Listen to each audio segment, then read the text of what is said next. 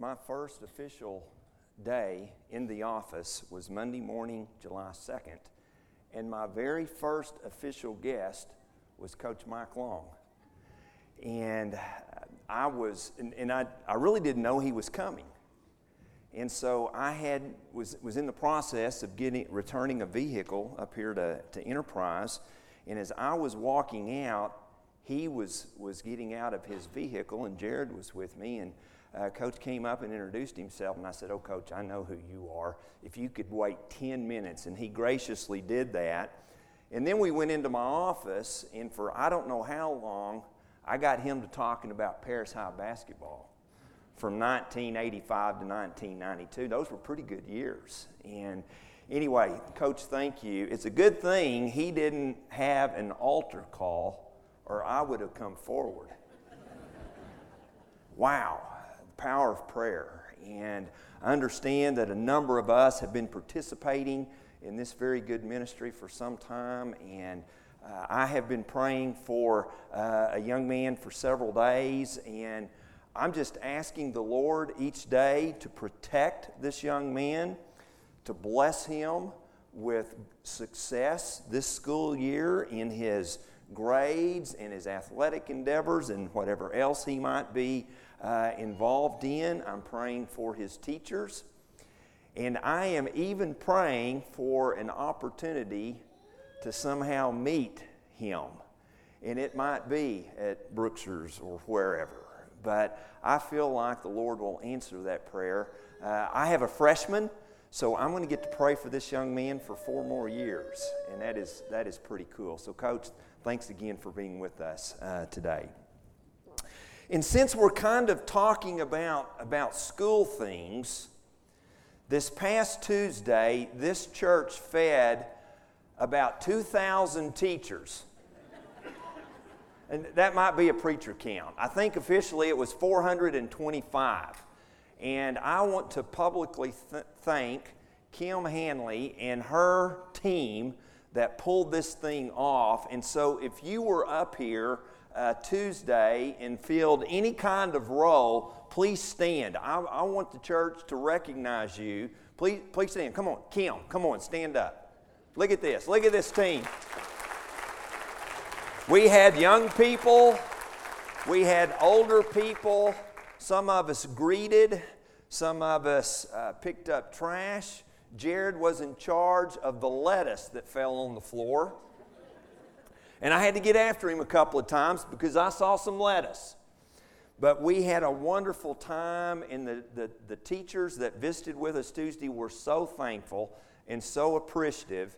And church, thank you for participating this way, and again, kind of showing our support for the educators of our community. Can't think of a better ministry to be a part of.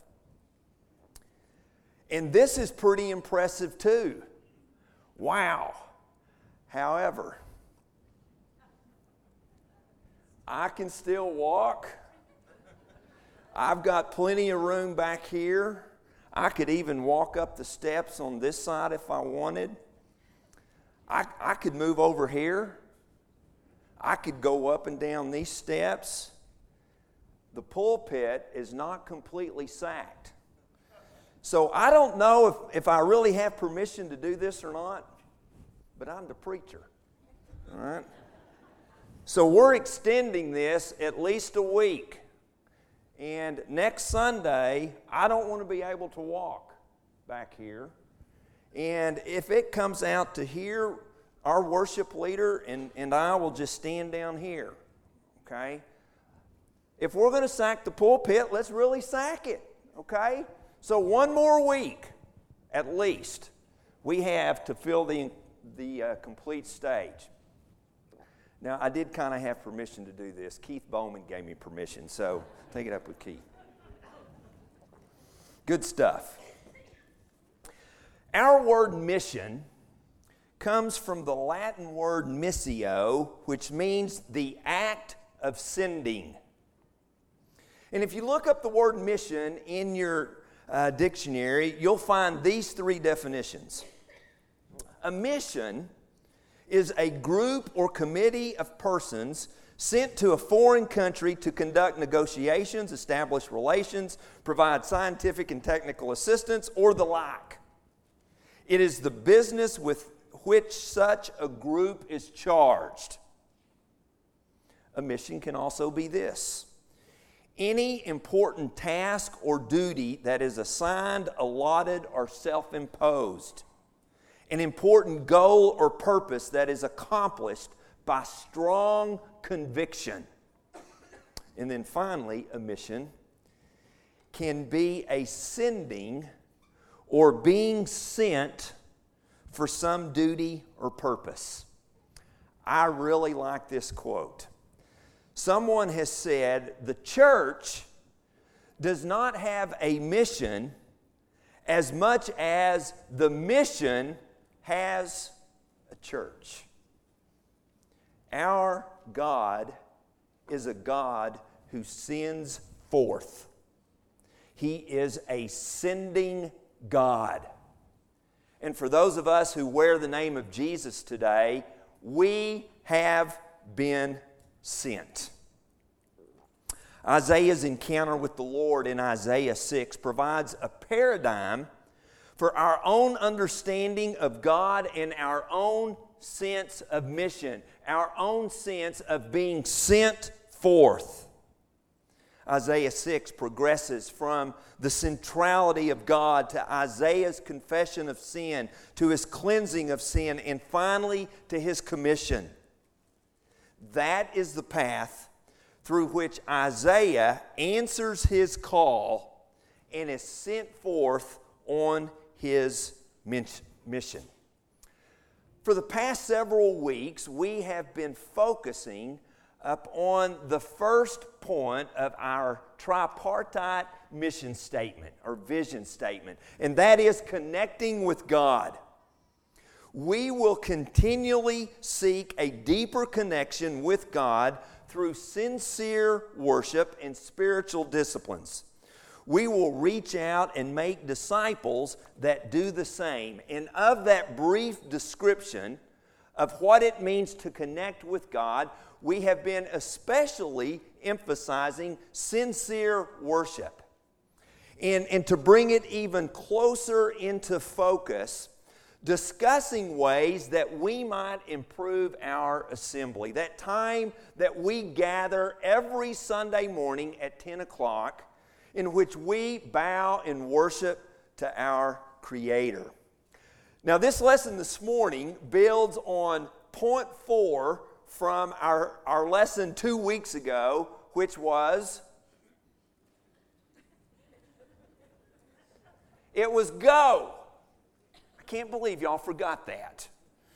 And from point 5 last week, which was allow the assembly to motivate you. All right?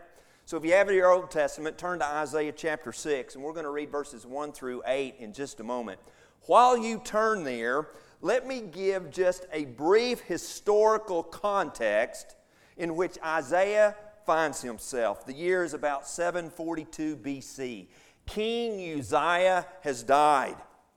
Uzziah has reigned longer than any other king in the southern kingdom of Judah, 52 years, and God had blessed him. Though he did not take away the high places of worship, he did what was right in the sight of the Lord. We read that in 2 Kings 15 and 2 Chronicles 26. And because of Uzziah's faithfulness, God had blessed the reign of Uzziah in a number of ways. The southern kingdom of Judah had enjoyed economic prosperity, military and political success, and God had really caused Judah to prosper. But if we went back to Isaiah chapter 1, and if we focused especially on verses 12 through 17, as is often the case, increased wealth had brought a diminished view of God so that people felt secure in their own sins as long as they performed the appropriate rituals. We couldn't be guilty of that, could we? I mean, when we look around and we think of the way God has blessed us as a nation, as the ways God has blessed us as a community, as a church, as individuals, that we might be tempted just to become a little complacent in our faithfulness and in our walk with the Lord. And might even ourselves think, as long as we're just kind of going through the motions, so to speak, if we're kind of clocking in and clocking out, are we pleasing God? Well, I believe this powerful passage from Isaiah chapter 6 can help us this morning. In the year that King Uzziah died, I saw the Lord, high and exalted, seated on a throne, and the train of his robe filled the temple. Above him were seraphim, each with 6 wings. With 2 wings they covered their faces, with 2 they covered their feet, and with 2 they were flying, and they were calling to one another, "Holy, holy, holy is the Lord Almighty. The whole earth is full of His glory." At the sound of their voices, the doorposts and thresholds shook, and the temple was filled with smoke. "Woe to me," I cried. "I am ruined, for I am a man of unclean lips, and I live among a people of unclean lips, and my eyes have seen the King, the Lord Almighty." Then one of the seraphim flew to me with a live coal in his hand, which he had taken with tongs from the altar.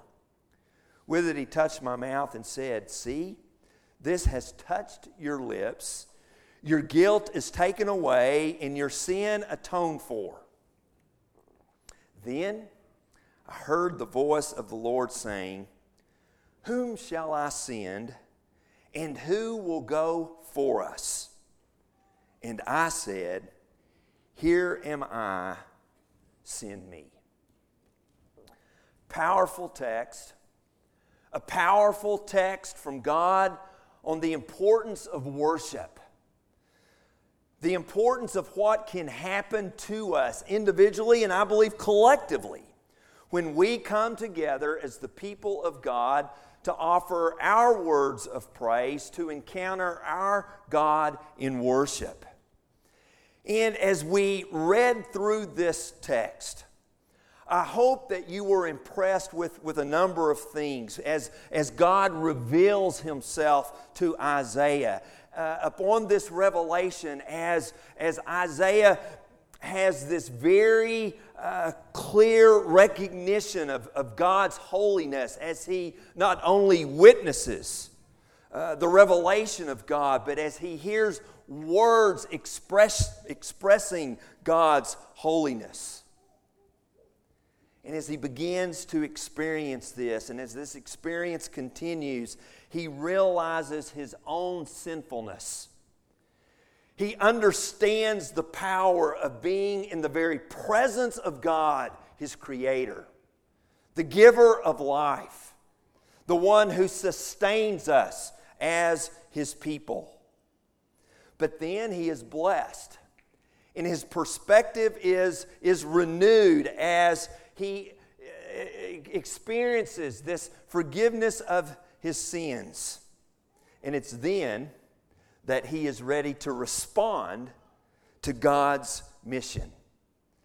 So as we think about this example from Isaiah, I want to suggest 4 things this morning that as we continue to to connect with God through sincere worship, that we approach each and every Sunday morning between the hour of 10 and 11:15ish, that 75 minutes or so that we are called together as God's people here at Lamar Avenue, as we seek to enhance our worship together, to look back at what Isaiah experienced on this one occasion and then becomes arguably Israel's greatest prophet, and how we might experience the same kind of thing from week to week as we encounter God together. Well, it begins with a vivid vision of God. Now, we're not going to experience the same kind of visual, if you will, that Isaiah experienced. When you go home today, Google up Isaiah 6 and hit images. And you're going to see a number of artistic impressions of what he experienced. And it's pretty mind-boggling. I'm married to an artist, and so Lori can see these things. I have to see it before me. The seraphim and the cherubim and just the temple shaking, right? And even though we might not experience that revelation of God in the same way, I am still convinced that we can have our own vivid vision of God. And I really think this experience occurred to Isaiah because he was in a frame of mind, if you will. He was anticipating something, being in God's presence in the temple. And so again, maybe it begins for us as we are approaching this place that we gather. And through our singing as best we can, and through our giving, and through our communing, and through our reading of God's Word, as best we can, visualize some things about who our God is. It began for me last night.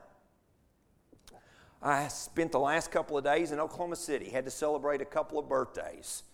Luke turned 31 on Thursday, and our grandson Jet turned 3 on Friday. And so I've been partying all weekend. Got away from Oklahoma City much later than I wanted, and I'm driving a truck. Great news, my boat is in Powderly. So if you have trouble getting a hold of me this week, you know where I am. But I got south of McAllister, and I was treated with this wonderful light show the rest of the way home. All right. In fact, Jared called me and I said, Jared, is it raining in Paris? And he says, no, but man, there is a lightning show. And I said, well, I'm watching it. And I watched it all the way to Powderly.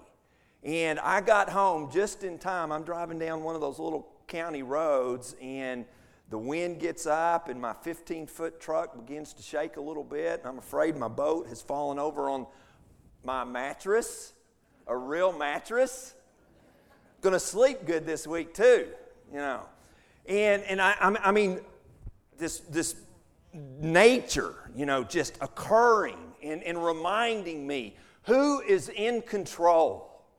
And it's with the same anticipation we should approach every Sunday morning assembly and just see what happens as God reveals Himself to us through His Word and through our worshiping together. But if we have that vivid vision of God, there should also be a keen cognizance of our sin. That's what Isaiah experienced. A humbling of ourselves. The realization that we are in God's presence. I mean, Paul even says we are temples of God's Spirit. Now, how humbling is that? Wonderful blessing. A wonderful expression of God's grace to us. But also, that scares me a little bit. Because like Isaiah said, I'm a sinful human being. Right? And so as we come together, humbling ourselves before our Creator, remembering our sin, remembering it was my sin that put my Savior on that cross. And it was your sin. I'm not the only one. That put Jesus on that cross. But God doesn't want us to stay there. And when we come together to worship, to also have just as Isaiah did, this emotional experience of God's grace. And Stephen, thank you for leading us in worship this morning. I mean, it's been very powerful for me today. I couldn't wait. I nearly cut in front of Coach. I was ready to go this morning. Just feeling God's Spirit moving within us. But our point today, number 4, all right? But because we've experienced this worship together, and through study and communing and giving and praising and fellowshipping together, remembering we go, and remembering that we have worshiped to change us and to motivate us to leave this place, this welcoming willingness to be sent. The call is extended by God to Isaiah in the form of 2 questions, and the call is extended to us as well. Whom shall I send? God asked. And who will go for us? And just as Isaiah immediately volunteers with, "Here I am, send me," so should we. Why? Why? Because as I'm beginning to learn more and more in my life, how can you say no to God? How can you say no? It was in this worship encounter with God Almighty, holy, holy, holy, that Isaiah's understanding of both God and his own mission was crystallized. And so we read the rest of Isaiah's life, and we see his faithfulness. And we see the challenges that he extended to God's people. And we see the persecution, and we see the suffering. And yet we see Isaiah's commitment. And it was all because of a worship experience in which he finds himself in the presence of God. Missiologist Howard Snyder, in his book Global Good News, has written this: "The gospel is global good news. Thinking globally, God acted locally. We have been called together, and we have assembled to encounter God through worship, experience God, express our love and devotion to God, and to be encouraged to serve God. God desires to act locally and beyond through us." So now is the point of decision. Are we? Are you? Am I willing to say, here I am, send me? Let's stand and sing.